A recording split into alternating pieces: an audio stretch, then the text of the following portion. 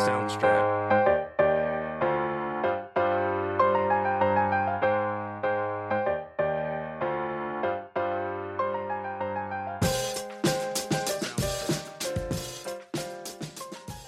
Welcome to the inaugural edition of On the Verge of podcast. Here we'll explore the world of politics and policy and focus on how tech companies can navigate the politics of disruption. I'm joined today by the two founders of Vrge, Josh Secker and Scott Gerber. So Josh, we're actually doing it. We've threatened for years that we'd start our own podcast, and now we're putting voice to recording. Does this mean that podcasting is officially over? You know, I've never water skied over a shark before, but I figured I would try. I think I'm jumping the shark here. Atta baby. Well, let's get to it. We're excited. Verge has been around for 8 years. We talk about navigating the politics of disruption. There's lots of politics right now and lots of politics in the tech industry, so let's get to it. Look, we've all watched our fair share of CNN, MSNBC, and Fox over the past few days. Pundits have chewed over the election almost in its entirety, but let's net it out for our listeners, or our listener, as the case may be. What do you see as the top three takeaways from this election? It's been quite a week, and there's definitely three main takeaways I've seen. And one is it was a great cover by the New York Post the other day. Trumpty Dumpty had a great fall. The red wave never came to fruition. Most of Donald Trump's supported candidates crashed and burned, and he's going to be blamed if Georgia falls in the runoff, as many expect. He's going to be blamed for losing the Senate for a second time. Third time. That's right, third time. And when we talked in the green room earlier, Trumpty Dumpty definitely had the toughest week, but I think Kevin McCarthy is quickly coming around the bend, and he might take over Trump for a while. He's going to have quite a headache on his hands in the House.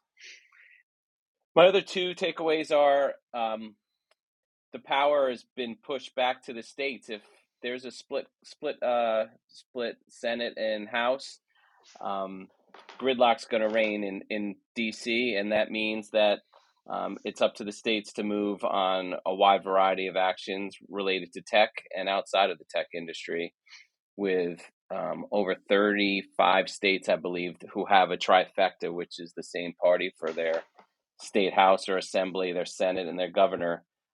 There's an opportunity for them to move quickly, and we've seen that in the past. And finally, I think this could be polling's last stand. I wonder if people will listen to polls anymore after this past week. Polls have pollsters. It's a difficult business, but I think their time may be waning. So, Scott, what do you think? Anything different? I think everything different. First of all, I am no fan of New York Post punny headlines, so that's number one. Number two, yeah, Trump had a tough week, but he still remains the dominant force in the Republican Party.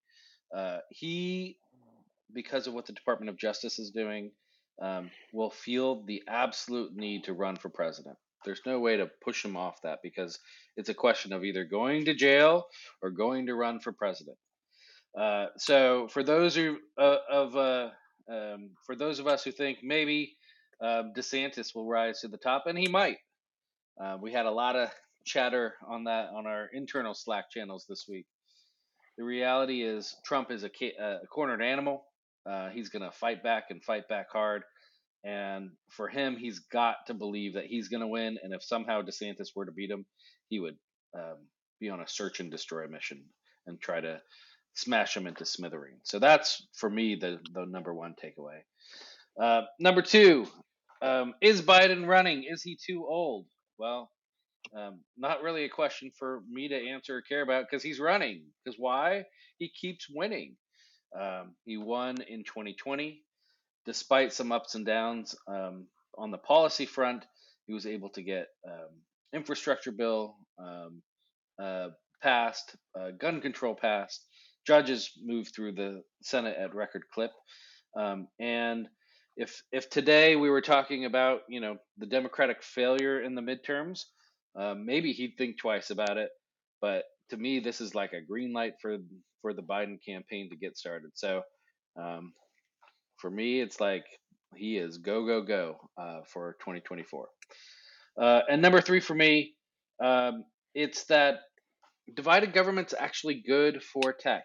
Why? Because in Washington, as you rightly pointed out, gridlock is going to be the order of the day. Nothing's going to happen from a policy perspective.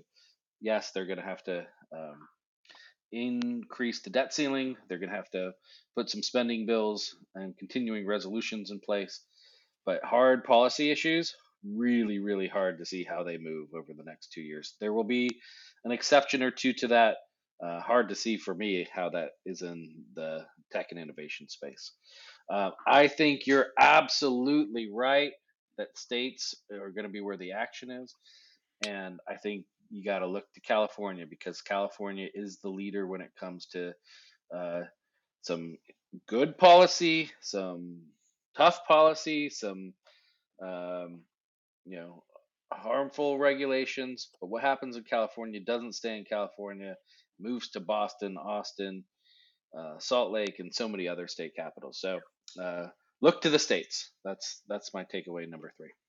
I agree, but I think it could be a tale of two coasts where California is definitely, from a tech perspective, going to have a lot of sway over the next several years. But with Ron DeSantis running for president, and with with every top elected official in Florida a Republican, I would not be surprised to see Florida balancing out the work that's being done in California. Could be. All right, let's put your money where your mouth is. Yeah. Who is going to be the Democratic nominee for 2024? Who's going to be the Republican nominee? Okay.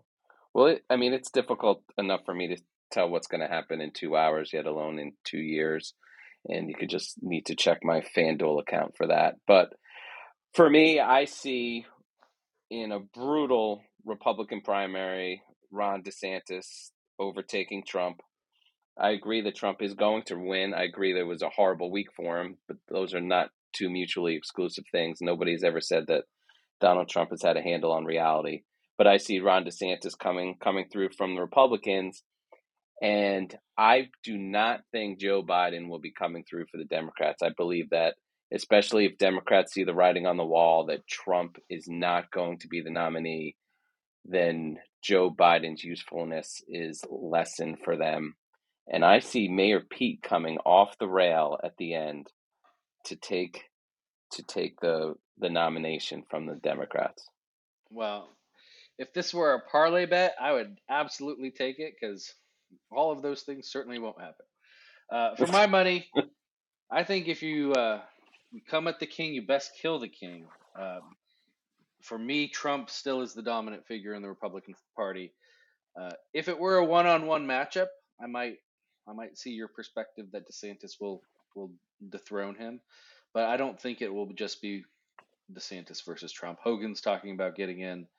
I think if DeSantis gets in, Abbott gets in. I think Haley thinks about it. Noam thinks about it, and so it's one of those situations where it's Trump versus the seven dwarves, and he wins in that kind of situation.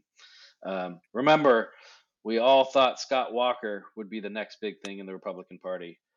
We all thought Jeb exclamation mark would be the next big thing in the Republican Party.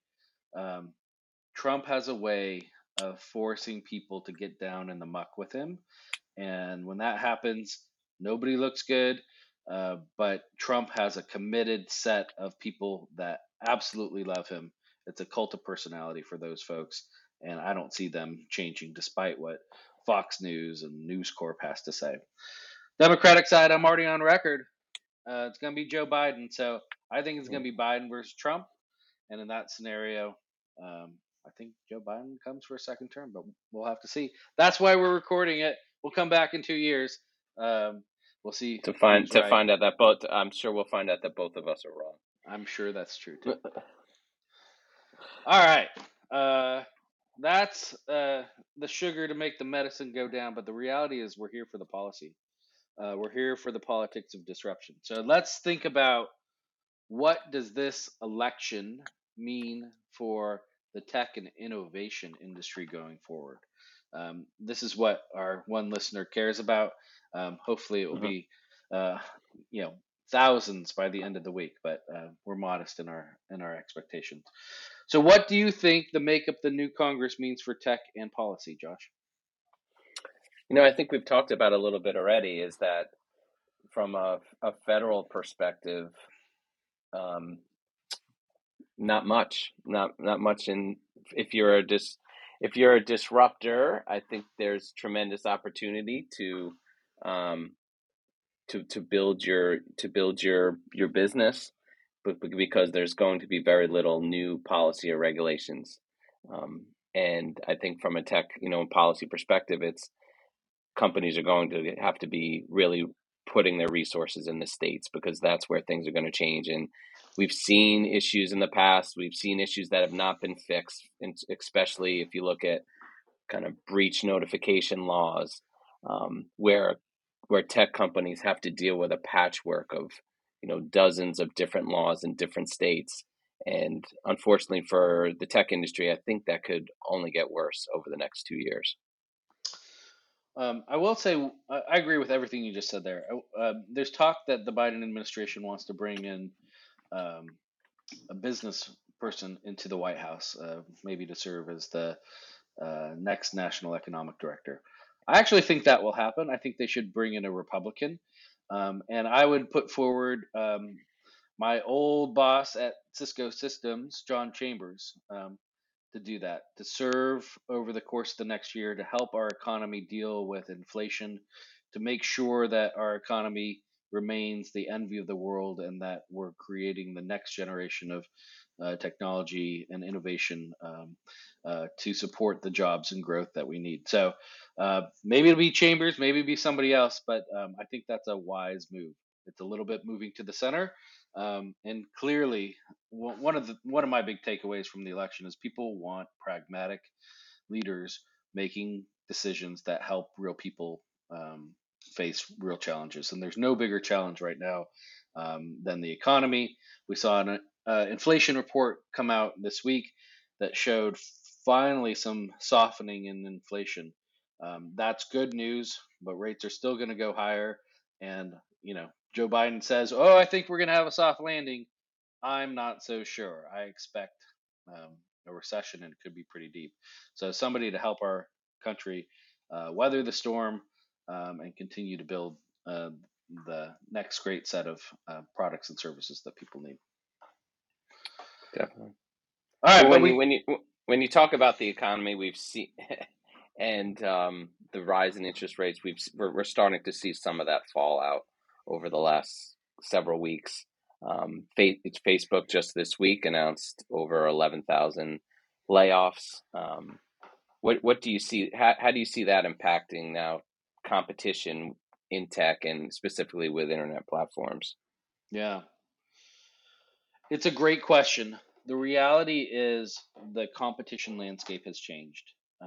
5 years ago, people talked about the FANG companies, Facebook, Apple, Netflix, Google, um, Amazon, as as areas where there were potential antitrust violations. We cannot forget that is a dynamic and competitive marketplace. And right now, due to a combination of factors, some of which have to do with Facebook's good friends over at Apple, and some of which what happened in the dynamic marketplace with regard to TikTok, Facebook is getting its lunch eaten. My kids would never go on Facebook. They are on TikTok and Snap all the time. And TikTok is the fastest growing social media platform in the country.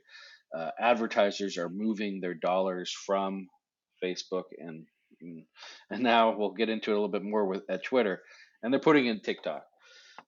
TikTok, as we know, is a Chinese company owned by ByteDance, and I think you have to look at at the competition landscape totally differently than you would look years ago. I think it makes it much less likely that we're going to see investigations, or investigations will continue, but serious action.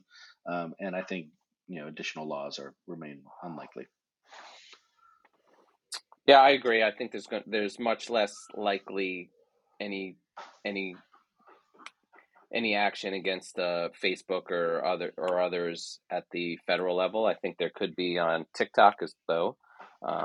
TikTok seems to be a bipartisan issue where there is actual agreement, and but I do think that Facebook could face, and Twitter face, action at the state level, not necessarily at the federal level, but they could face action at the state level.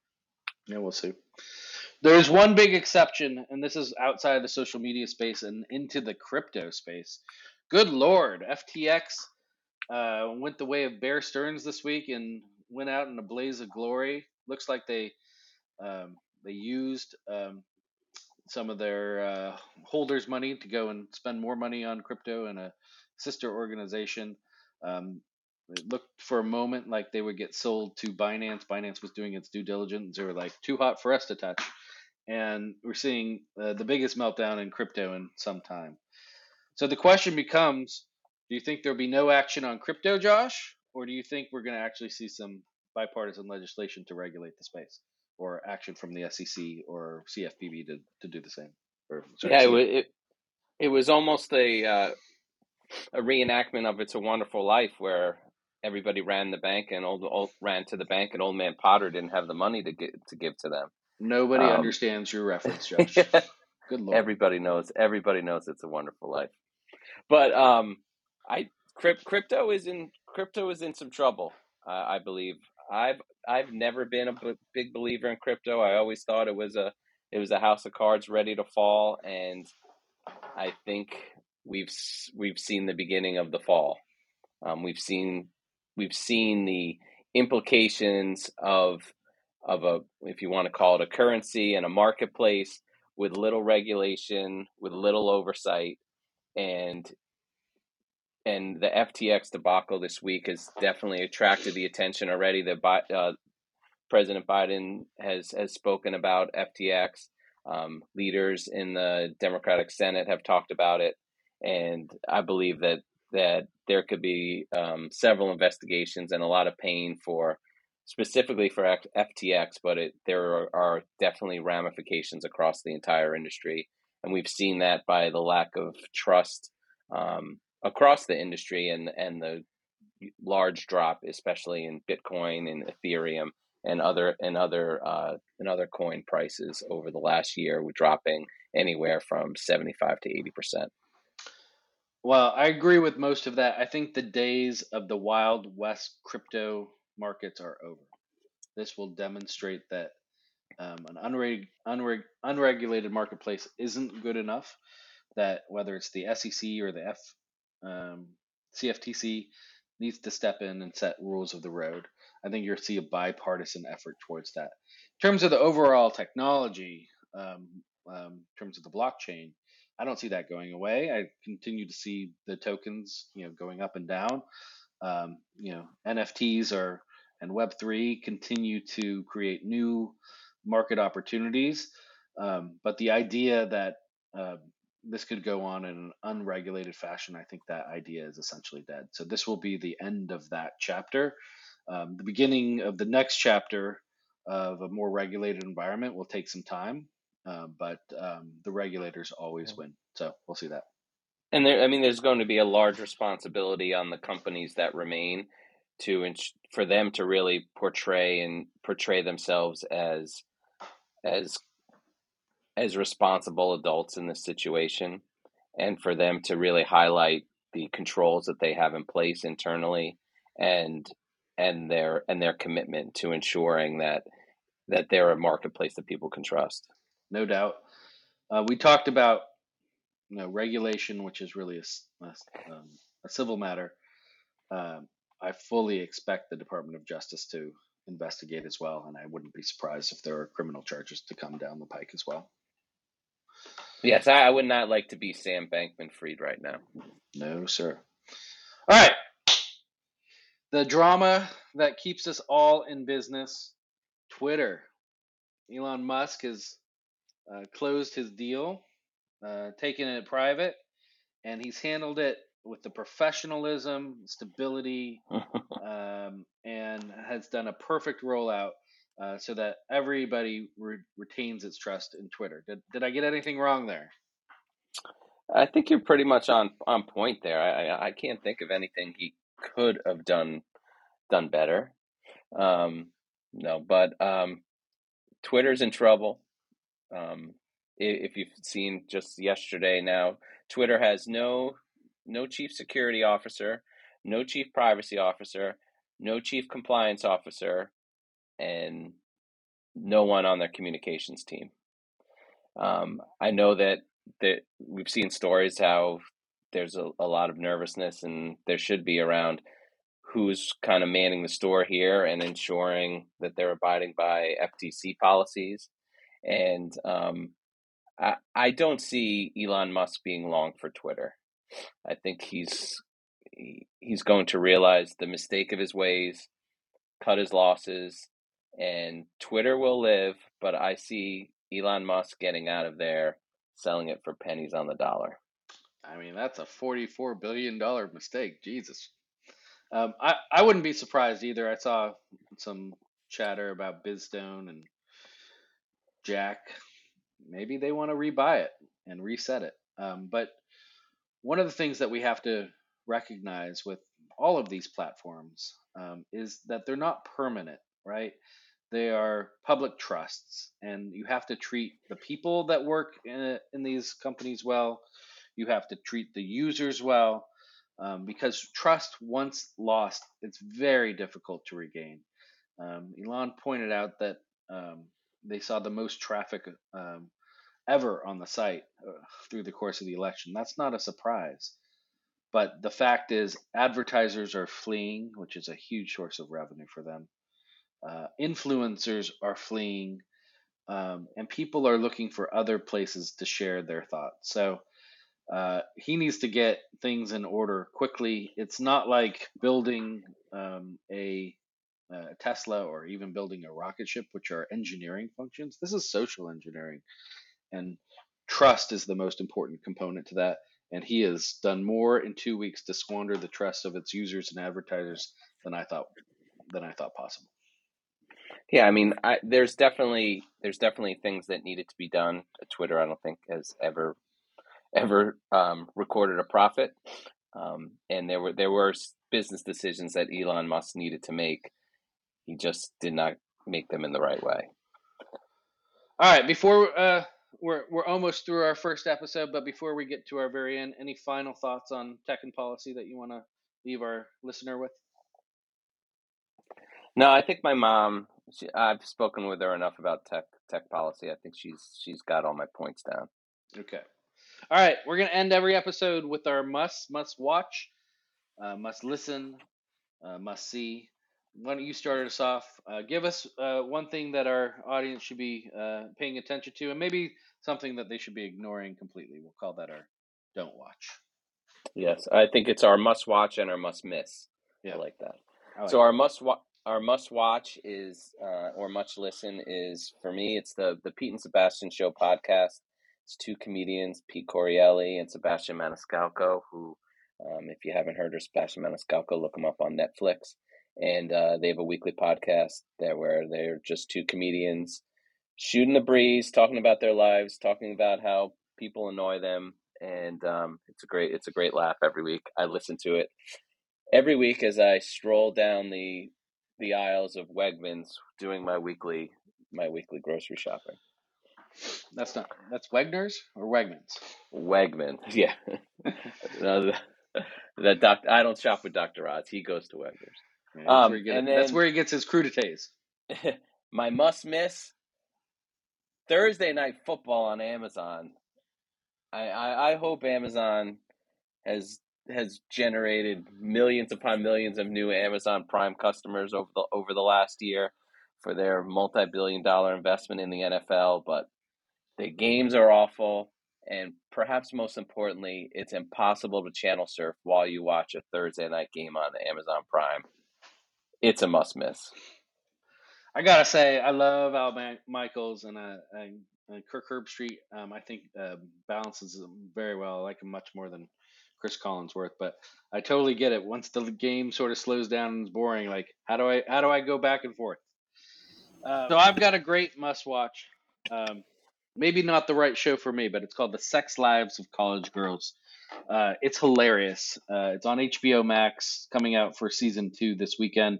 It's a Mindy Kaling show, so it has that sensibility that we've seen in other of her work. It's a hilarious look at 4 young women who go to University of Essex, which is a fictional college up in Vermont. I think it's actually shot at Vassar, which turns out is the most beautiful place in the world.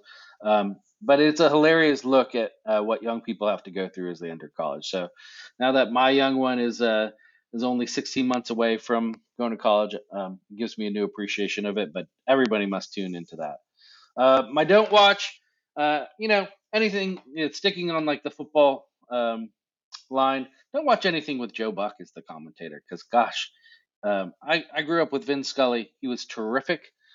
Joe Buck doesn't make you want to relax and watch the show and listen.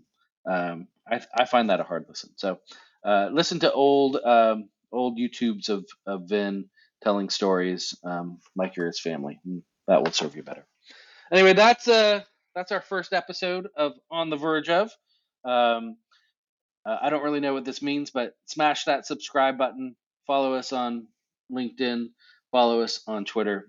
We really appreciate the opportunity to share our thoughts with you. Thanks for listening. If you enjoyed this episode and you'd like to help support the podcast, please share it with others, post about it on social media, or leave a rating and review. To catch all the latest from Vrge Strategies, you can follow us on LinkedIn at Vrge Strategies and on Twitter at On the Verge of. Thanks again, and we'll see you next time.